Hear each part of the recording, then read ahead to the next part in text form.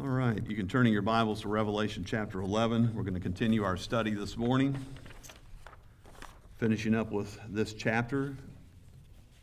You remember that last week we talked about this as kind of a milestone because it was the point that really chapter 11 is the halfway point through the book of Revelation.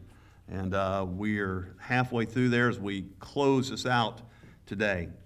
Let's pray again. Ask God's blessing, and then we'll just get into the Word. Father, we thank you once again for this time. Father, we pray that you would grab our attention by your Spirit this morning, that our devotion to you would be undivided, that we would not be thinking about the things that are surrounding us at this particular moment, that we would be focused on your holy word. God, that you may speak to us through your Holy Spirit. And Lord, that we would walk away being blessed, having been in your presence. We pray, God, that you would be glorified in all of our lives, for those who are in attendance today, for those who are listening today. We give you the praise and we give you the glory in Christ Jesus' name. Amen. All right, Revelation chapter 11, verses 14 through 19 is where we will take our text this morning. Let me just read that, and the reason I have thrown 14 in with that is because we closed off last week, and I kind of left that off. It says the second woe is past, and this third woe is coming. You remember that these are the last three trumpets that had sounded. This is going to be the last one, the last woe, and these woes were describing something horrendous there. Let's just pick up and read our scripture, and then we'll begin to go back and talk about some of these things. Verse 14, the second woe is past, and behold, the third woe cometh quickly. And the seventh angel sounded, and there was a great voices in heaven saying, the kingdoms of the world are become the kingdoms of our Lord and his Christ, and he shall reign forever and ever. And the 24 elders which sat before God on their seats fell upon their faces and worshipped God, saying, we give thanks, O Lord God Almighty, which art and wast and art to come, because thou hast taken to thee thy great power and hast reigned. And the nations were angry, and thy wrath is come, and the time of the dead that they should be judged, and that thou shouldest give reward unto thy servants the prophets, and to the saints, and to them that fear thy name, small and great, and shouldest destroy them which destroy the earth. And the temple of God was opened, and opened in heaven, and there was seen in his temple the ark, his testament, and there were lightnings, and voices, and thunderings, and an earthquake, and great hail. Well, as we open up this morning and begin to talk about this last portion out of chapter 11, our text leads us to the seventh sounding of the trumpet. And this is very significant in the following ways. It sets in motion the final events that lead to the return of the Lord to establish his earthly kingdom. And we've been looking at that right from the beginning with the first seal until this point. But now we're down to that last trumpet being blown, right? And this is the trumpet that sounds, that leads to the imminent return of the Lord Jesus Christ, not in the rapture, but of the Lord Jesus Christ to return to the earth and to rule and to reign and establish his earthly kingdom. We also know that out of that seventh trumpet comes 7 bowl judgments. And these 7 bowl judgments come in a very rapid succession, and it is the pouring out of God's final wrath on the earth. As a matter of fact, let me just turn over and read to you chapter 15 and verse 1, and we know that this is the final wrath because it tells us here, and it says, and I saw another sign in heaven, great and marvelous, 7 angels having the 7 last plagues, for in them is filled up the wrath of God. Folks, I tell you, if you just think about that statement, that God's wrath is filled up in that. It is the picture of his absolutely all-consuming anger and overflowing outburst of his wrath. And it's coming in this last trumpet with these last plagues or bowls of judgment. The seventh trumpet announces the consuming judgment of the unbeliever, much worse than has already been seen. That to me is an amazing thing too, that we look at what God has already done in his judgment and the consuming power that he has as he judges the earth. And it says, yet this is going to be the all-consuming judgment that he brings on the unbeliever.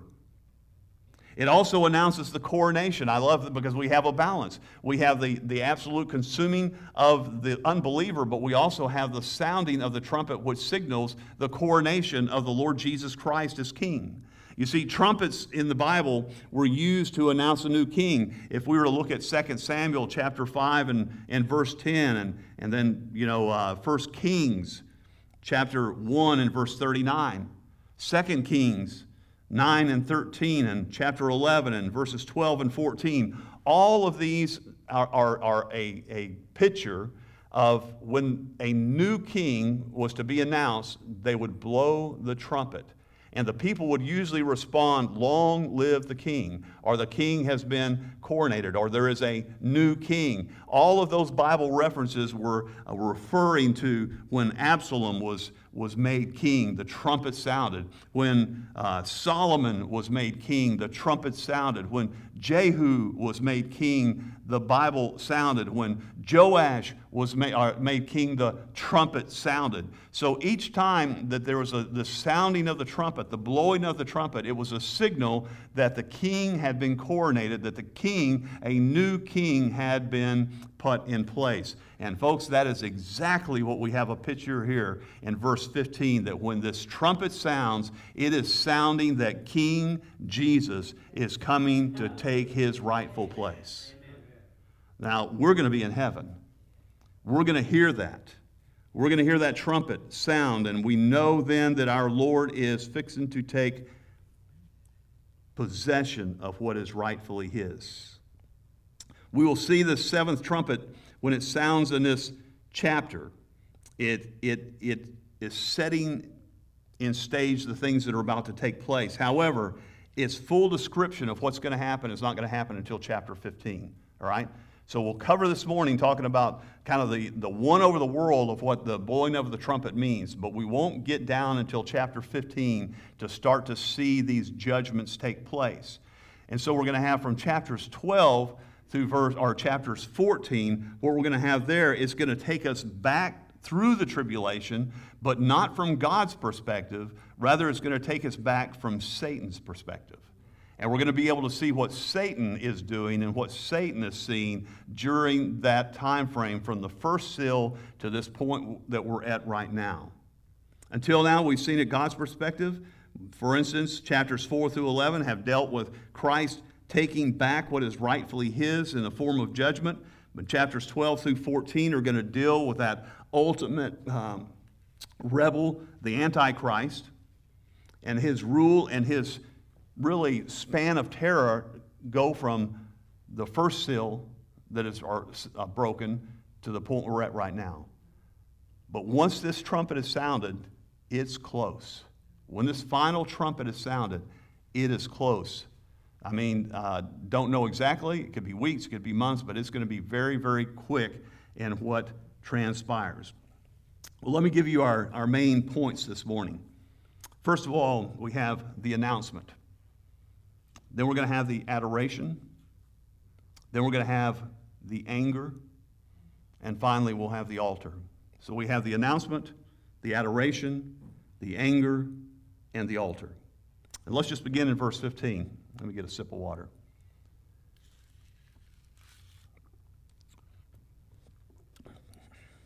If you look at verse 15 with me, it says this: "And the seventh angel sounded, and there was great voices in heaven saying, the kingdoms of this world are become the kingdoms of our Lord and of his Christ, and he shall reign forever and ever." So we see this, that as soon as the trumpet sounds, that there is an immediate, then this is the announcement. The announcement is this: there is an immediate response to the sounding of that seventh trumpet, and it is a response of great excitement. Now, I just got to tell you this morning, as I look across the crowd out here, I think most of y'all must have felt like, or feel this morning like I felt when I woke up. And as President Trump one time said about Jeb, you're very low energy, Jeb. It appears to me that we have very low energy here this morning. But I want you to know this morning that as we look at the scripture here, when that trumpet is sounded, there is an excitement in heaven. That it says there are many voices that begin to just come out and announce something, make a proclamation or announcement that is going to transpire. And what the announcement is concerning that, when that trumpet sounds, is that they make this announcement that the kingdom of the world belongs to the Lord. Amen. You know, that is going to be an exciting time for us. Think of the saints that have been there for years and years and years. Think about that as you're sitting there, whether we're caught up in the rapture or you're transported there via death, you're going to be there in heaven with the Lord as a believer, and you're waiting, you're anticipating when the seventh trumpet comes. And when that trumpet sounds, you are going to be one of the voices that cries out with the announcement saying, "The kingdom of the Lord has come." That is something for us to look forward to. We look around us right now and we understand that the kingdom of the Lord is not right now, but the kingdom of the Lord is coming. As a matter of fact, if we say and look at this and say, well, it's coming, well, who does it belong to now? Who does the kingdom belong to? The kingdoms of the world. Who does this kingdom of the world belong to right now? Well, let me tell you who it belongs to. It belongs to Satan. And you say, well, wait a minute, God's in control. Yes, God is in control. But all the way back from the very beginning, when the devil, Lucifer, rebelled against the Lord, he was sent out of heaven, lost his position, lost his ministry, and he started a war on earth. And it began with Adam and Eve. Amen. And ever since that man has rebelled along with the devil, this world has belonged to him. You say, don't think so? Take a look around us. Take a look around. I think that if we had the veil pulled back for the things that are going on in this world that we are not aware of, we would be so sick and so afraid. Thank God that he veils us from some of the things that are going on. But when we look at this, just understanding that the world belongs to him, it has belonged to him. In fact, the Lord makes it clear in several passages of Scripture that Satan is the ruler of this world. As a matter of fact, let me just turn over to John chapter 12.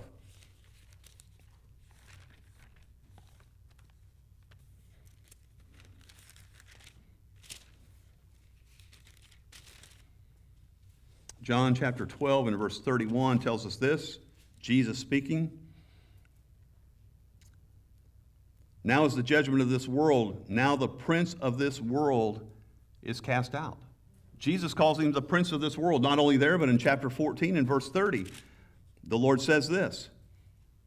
Hereafter I will not talk much with you, for the prince of this world cometh and hath nothing in me.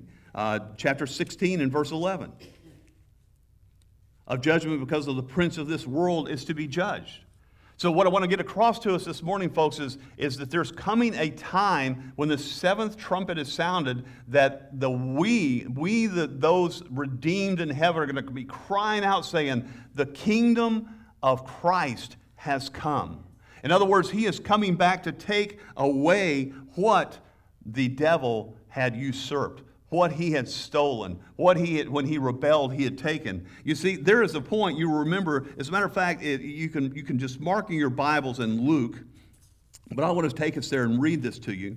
Luke chapter 4, verses 5 through 8. You see, Satan knew that he was in charge of the earth, and when the Lord Jesus Christ came down to the earth, he tempted our Lord, and he tried to get him to take the kingdom then. And in Luke chapter 4, we find in verse 5, it says, Then cometh he to the city of Samaria, which is called Sychar, near to the parcel of... Oh, man, I'm sorry, that was chapter 3. 4 and 5. No, I am. I'm sorry, I've got the scripture wrong, guys. Anyway, let me just give you the story behind it. You'll remember it. You'll know it.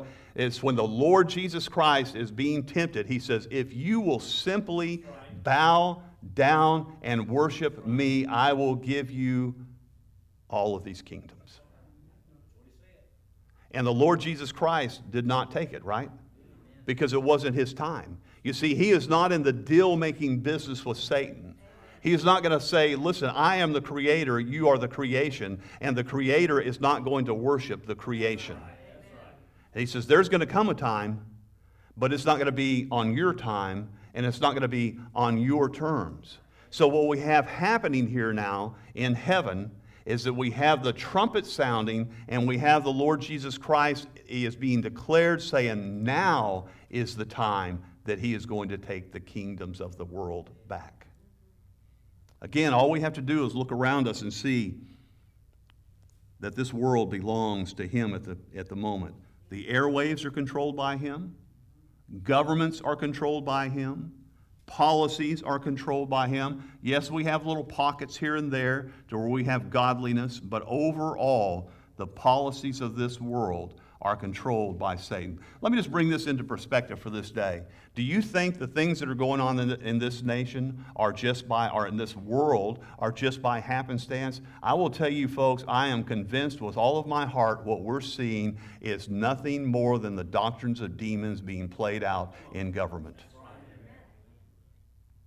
Let me just back up on this a little bit more and encourage you in heart a little bit. When we have government that is saying, and I'm talking more in particular about local governments, state governments, that are saying that you are protected from a virus if you go and protest, but you're not protected from a virus if you come to sing in church.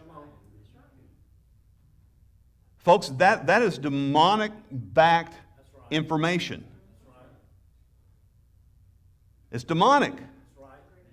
And God's people have just been rocked to sleep in this. Again, I say that everybody thinks that they're in danger of getting the virus at church, but they're not in danger of getting the virus anywhere else they go. Listen, the Bible tells us that we're not to live in fear. Amen? And yet we have a nation cowering in fear. That is because the prince of this world is in charge right now. God's people need to wake up. Need to wake up, and I think they are starting to wake up. I pray they are. I pray that we have a revival that breaks out.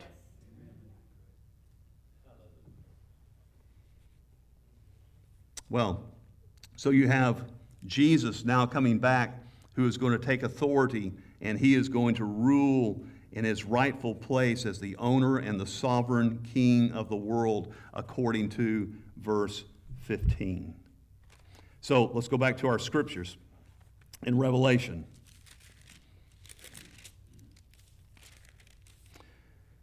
Not only that, the kingdom, the world kingdom versus the kingdoms, he says that all the kingdoms really are under one kingdom. They're all under one king. Again, now this king is Satan. He is the prince of the air. He is the prince of this world. But the announcement that makes clear that the ownership has now changed and back under the authority of the rule and his rightful king, sovereign King Jesus. The kingdom has come describes a future event that is so certain as it has already taken place. So when this trumpet sounds and when this proclamation or the announcement is made as the kingdom of God, the kingdom has come to the Lord, it is so certain that they're announcing it has already taken place. Now, it hadn't completely taken place, but it is absolutely so certain that they are saying it has taken place. But not only that, I want you to also to notice the adoration of what we see in the text. And we find that in verse 16 and 17. And the adoration is this, and it says, "And the 24 elders which sat before God on their seats and fell upon their faces and worshiped God, saying, We give thanks, O Lord God Almighty, which art, wast, and art to come, because thou hast taken to thee thy great power and hast reigned." We see here just an adoration that breaks out from the announcement that is made. And in particular, it says the 24 elders are immediately moved to fall on their face and to worship the Lord Jesus Christ. Listen, this is going to be an event. And let me just ask you to remember, who are the 24 elders? Who does that represent? Exactly, it represents the church. The 24 elders in heaven represent the church. The church is in place there. I had somebody ask me this week and saying, do you think that we're going to be here through the tribulation as God's people? And I said, absolutely not. We're not going to be here. We're going to be in the presence of the Lord Jesus Christ. The Bible says that He has not appointed us unto wrath. And we look at chapters 1 through 3, and it is dealing with the church. Once you get past chapter 3, the only time you see the church in Revelation is in heaven. We're going to be with Him in heaven. Well, that's where we're going to be when all of this is taking place. And the church, when they hear this and proclaiming that the kingdom has come back to the Lord Jesus Christ, they are moved in adoration for Him. They fall down before Him and they begin to worship the Lord Jesus Christ. Well, it's something that you and I have prayed for. And if you haven't prayed for it, you need to repent and start praying for it. That the Lord Jesus Christ would rule and reign. Let me just ask you something this morning. I hope we're in a point in our lives, and especially the way things are going in our world, that we are longing for the coming of the Lord Jesus Christ. Now, I run into Christians who don't long for that. Who say, I'm not sure if I want the Lord to come back. You know why? Because they're not ready. Their hearts are not ready. And the answer to that is a repentant heart. Listen, the thing that we should long for more than anything else is for the Lord Jesus to return and take His rightful place, to where He would receive the glory that He and He alone rightly deserves. And if we're not in that place, that is a place that we need to get. And can I tell you, that is what we're calling for. That is why we're praying and say, God, give us a heart of repentance. Give us a heart that we want to be kingdom citizens. Give us a heart that we want to follow Your teaching, that we want purity, that we want holiness.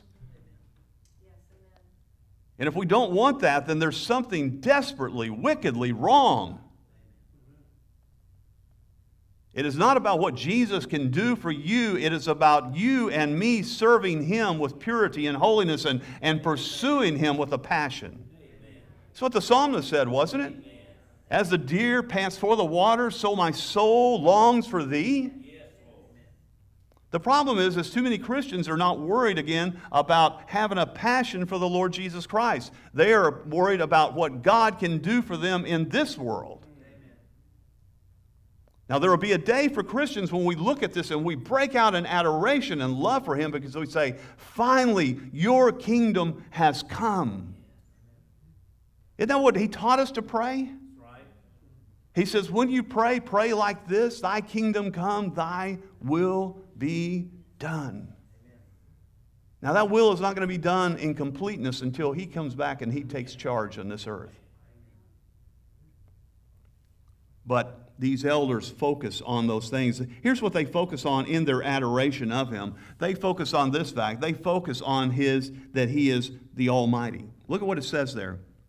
It says that the 24 elders fell on their faces. And then they begin saying in verse 17, we give thanks, O Lord God Almighty. Let me just pause on Almighty. When we talk about the Almighty, this name declares that the Lord is sovereign in His power, and that His power is absolutely irresistible. You see, there's not a person that is sitting here that can stand against God. There is not a demonic force that can stand against God. There is not a governmental force that can stand against God. You see, you got governors sitting there saying that they think they can declare that you can't come and worship God. I'm going to tell you what, you cannot stop the church from worshiping God. And if it means that the church goes underground to do it, then the church goes underground. I've said, I've changed my whole way of thinking about this coronavirus. I began to thank God and say, God, thank You for the virus, because it is shaking Your people up, and it is showing the world who are the true believers and who are the false believers. It is showing people who's afraid of the government and who's afraid of God.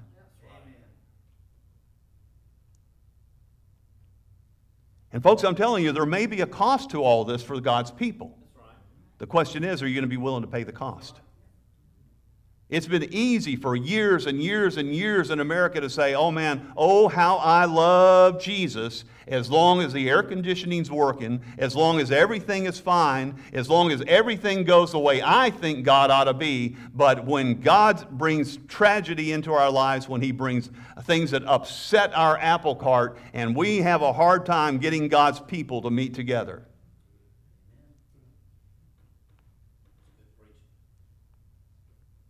Well, we can't do that.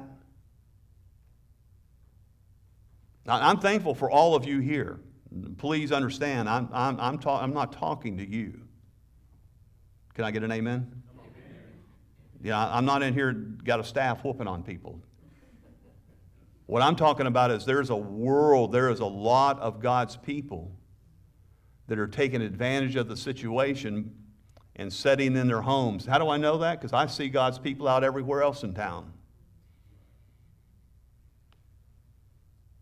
But give the slightest reason why you can't come and worship the living God with His people and trust that God will take care of you. But that you're fine to go out to eat, you're fine to go shop, you're fine to go anywhere else other than the house of God to come and worship. God forgive us.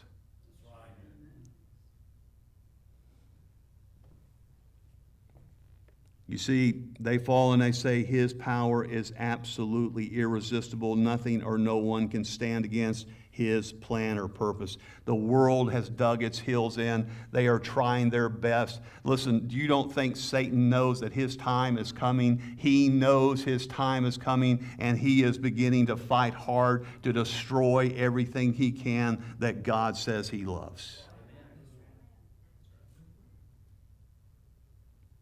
Won't stand. His power is irresistible. He says that He is and He was and He is to come. This focuses on and expresses God's eternal nature and existence. Isn't that good to know? Isn't it good to know that you serve the God who was and who is and is to come? You see, there is no beginning or end for God. And we're part of that. We're going to be in His presence for that. Further, the church begins to cry out and to praise Him and give Him adoration because He has taken great power and He now begins to reign. It says, you have taken. That means it implies the permanence of His sovereign rule. Now, that's a hard thing for us to grab a hold of at times.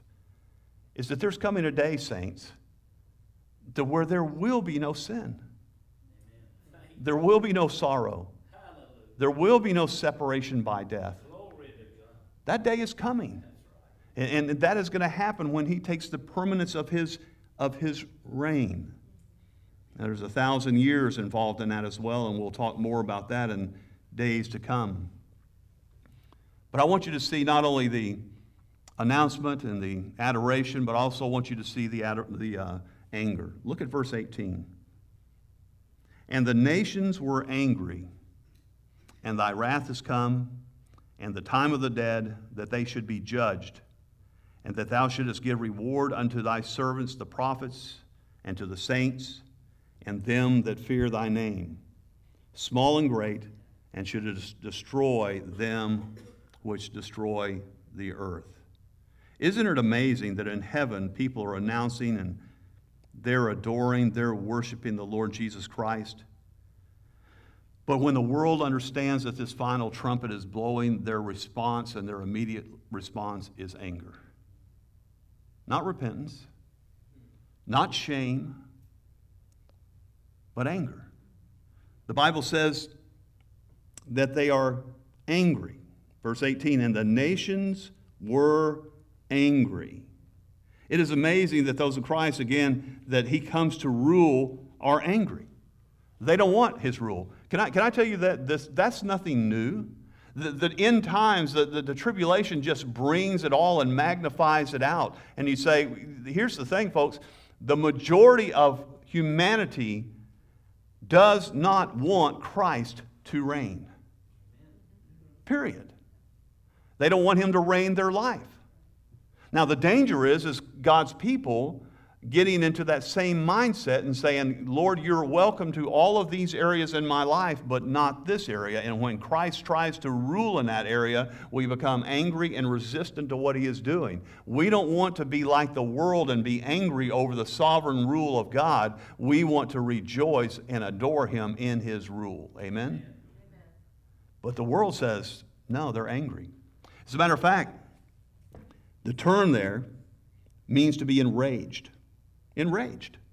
I mean, they're just enraged over the fact that Jesus Christ is coming back to reign. And to let us know that they understand that he is coming to reign, they are so enraged, and their rage is so consuming that they are going to gather the armies to fight against Christ in Armageddon. Isn't that amazing? Isn't that an amazing thought? That they're going to recognize. Now, we know already going back from the Scripture that they realize that it's saying, we are under the wrath of the Lamb. Hide us from the wrath of God and the Lamb. And now their fear has turned to anger and to rage. And they say, no, we will fight him. We are going to fight him, which goes back to our previous point. You see, his sovereign power is irresistible.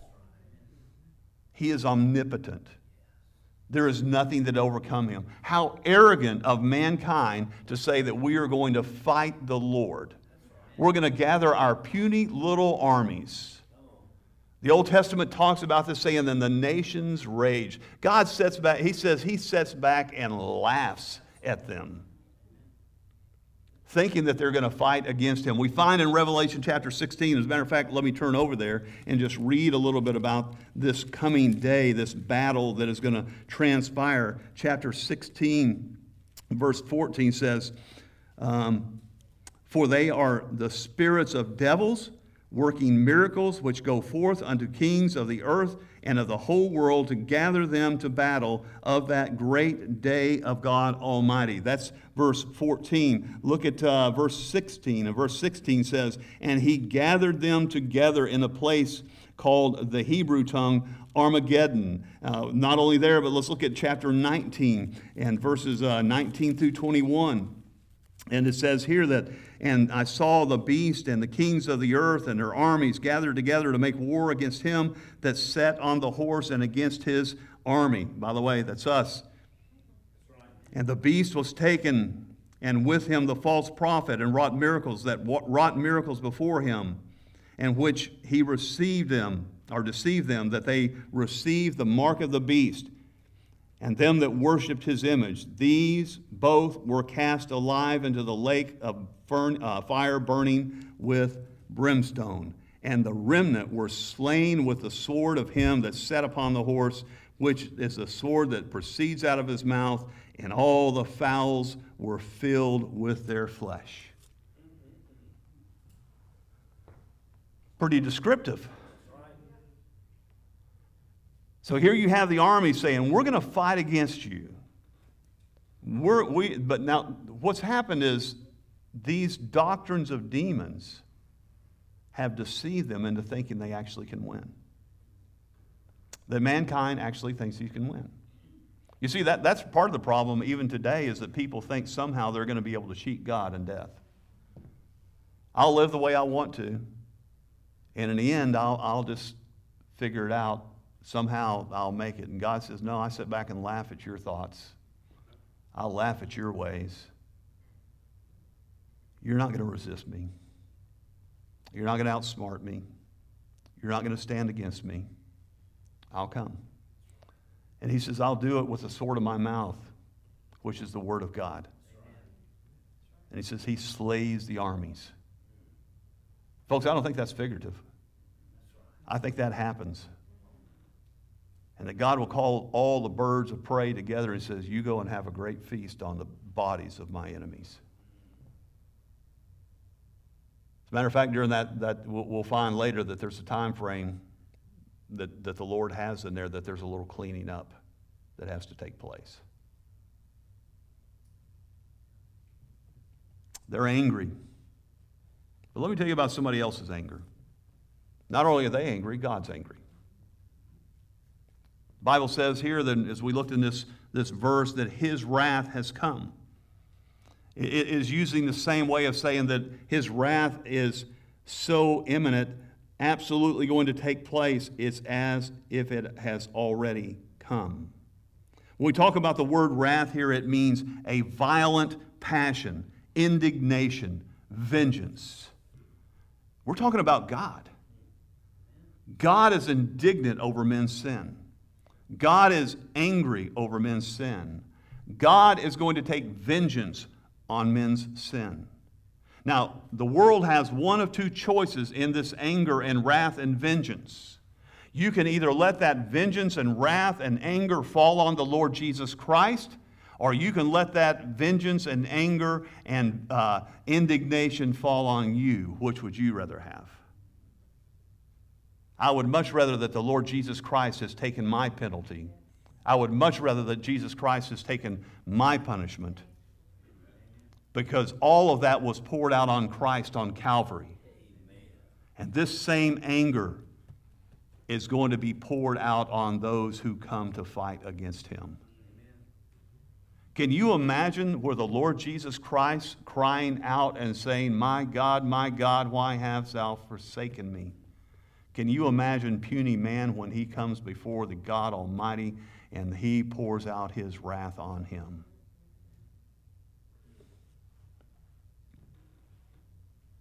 He says two things are going to happen in his coming wrath.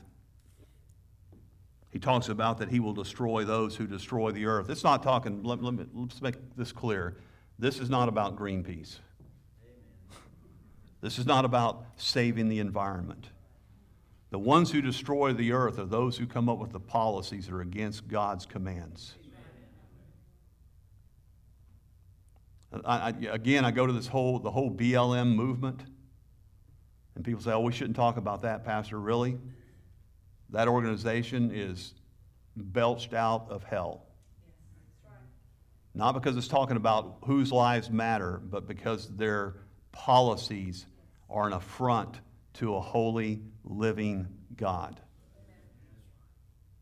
When you say it's fine to have transgender marriages, gay marriages, tear apart the nuclear family where the father is head, homosexual relationships, and saying these are the things that we stand for. And by the way, can I just be so bold as if I may? That the day of choosing between Democrat and Republican are over. And it's not about politics, it's about the Bible. I sat with a young man and saying, you have to make a decision. Are you going to vote for a group of people who believe in the slaughter of children, unborn children? Are you going to vote for them? Is that what you're going to do? And you say, Pastor, you're being political. Well, then get rid of me.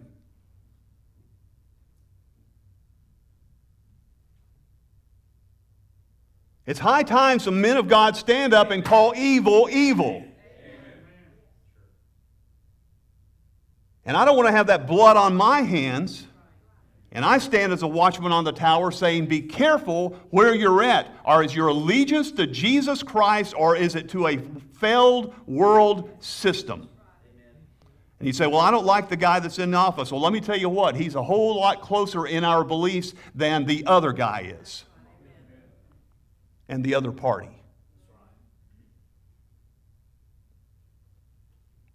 And again, if that upsets you, let me just tell you something. I'm really not too concerned about whether it upsets you or not. Because again, I have the responsibility to warn you. Do you want to have blood on your hands by voting for it? Because what you're doing is, when you vote for that, you're saying, I also agree with killing babies. I also agree with transgenderism.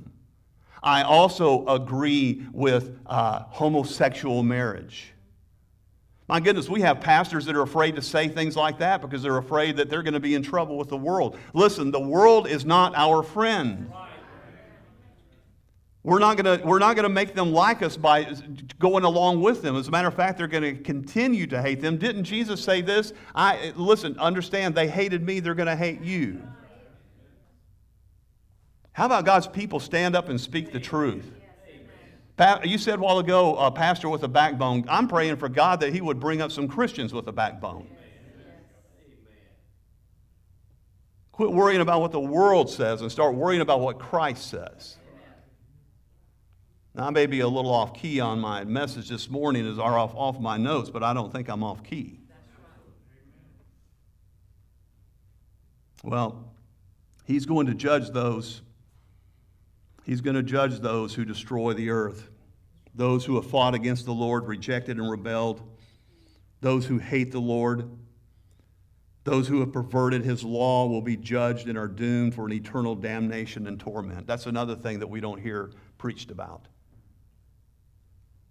I want you to know this, that when you die, you are bound for one of two places. You are either bound for eternal felicity with the Lord. In other words, you are bound to be with the Lord in heaven in joy for eternity. And if you do not know Jesus Christ, you are bound to an eternal hell to where you will be tormented for eternity. You will take note that the Lord says that the beast and the Antichrist are thrown alive into the lake of fire to wait their final doom.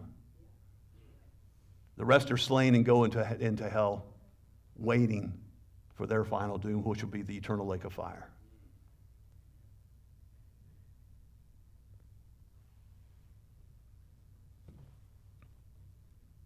The prophets, the saints, those that fear his name can expect reward.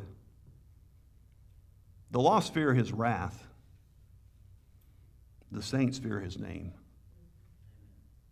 It's a big difference. There ought to be a fear in God's people. He's an awesome and holy God. And I just was watching the lightning and thunder this week in a couple of storms, and I thought, that is so minuscule to the power of the Almighty. And what a fearsome thing it must be to see that display in heaven.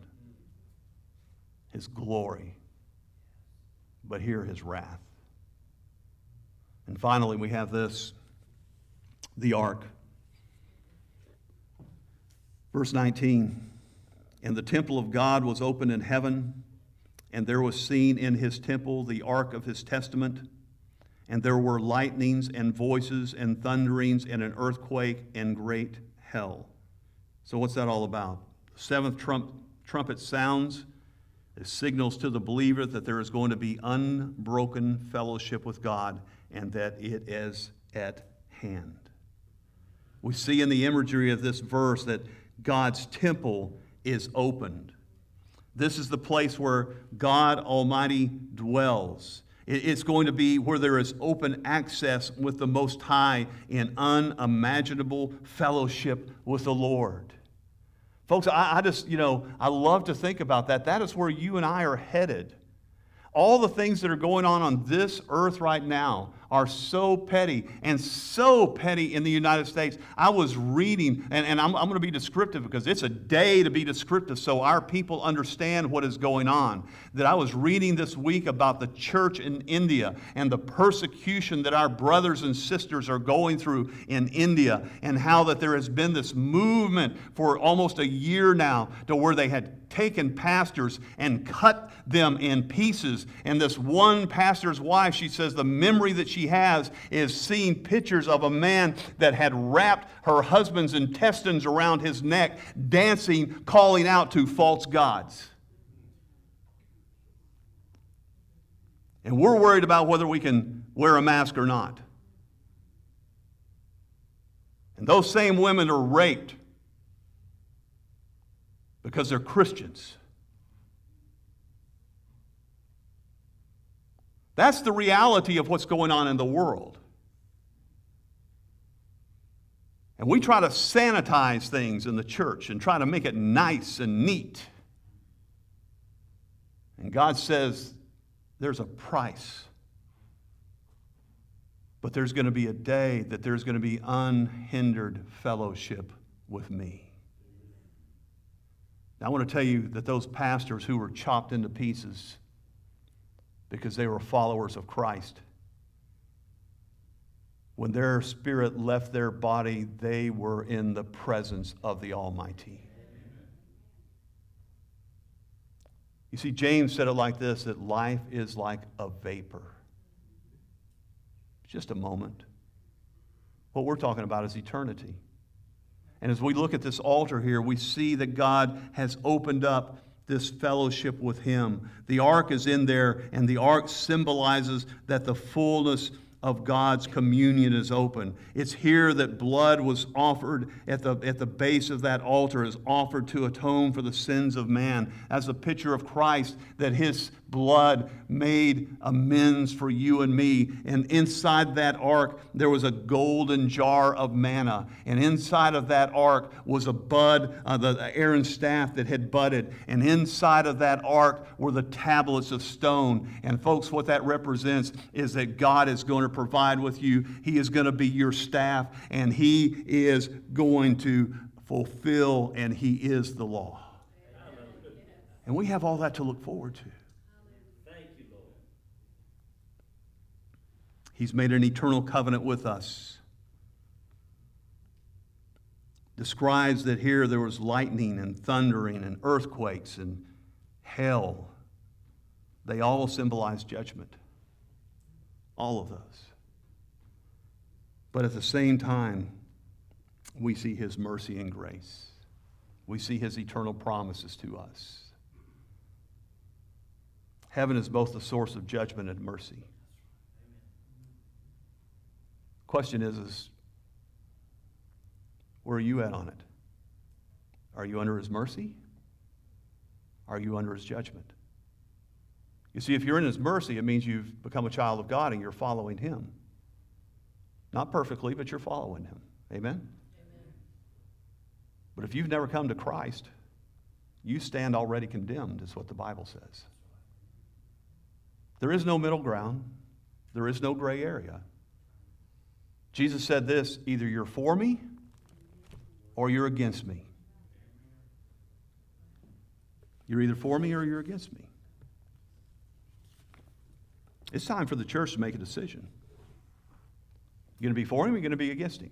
You with Him? If you're with Him, get all in. If you're with Him, live like you believe it.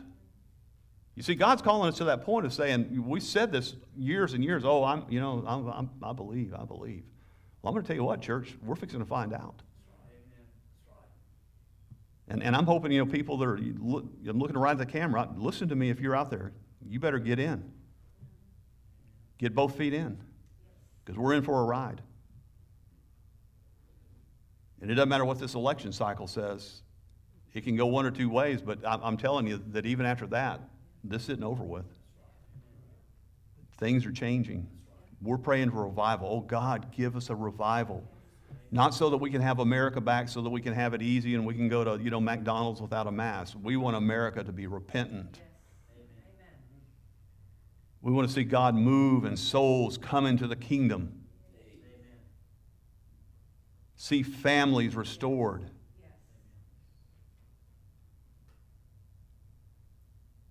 We are living in a wicked generation. 600,000 children go missing every year. I don't even want to go into this morning what's going on there.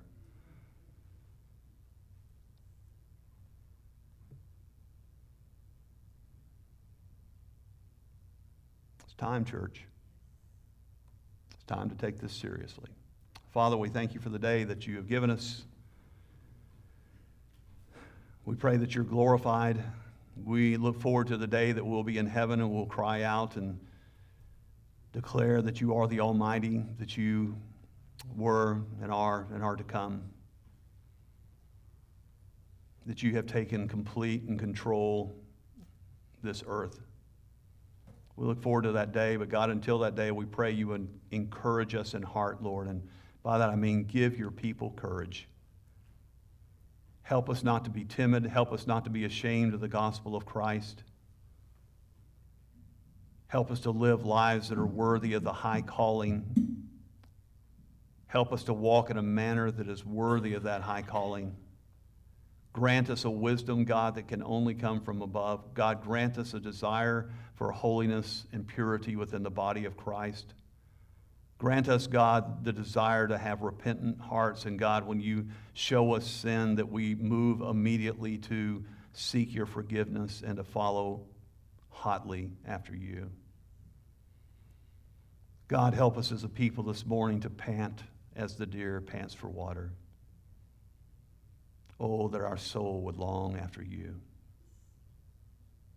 Father, we pray this morning for brothers and sisters who are standing in the gap this morning, brothers and sisters who are defying local governments by coming to worship. Thank you, Lord, that we live in a state that has said that we can, but whether the state says we can, we will. We pray for those in California today that are making that stand.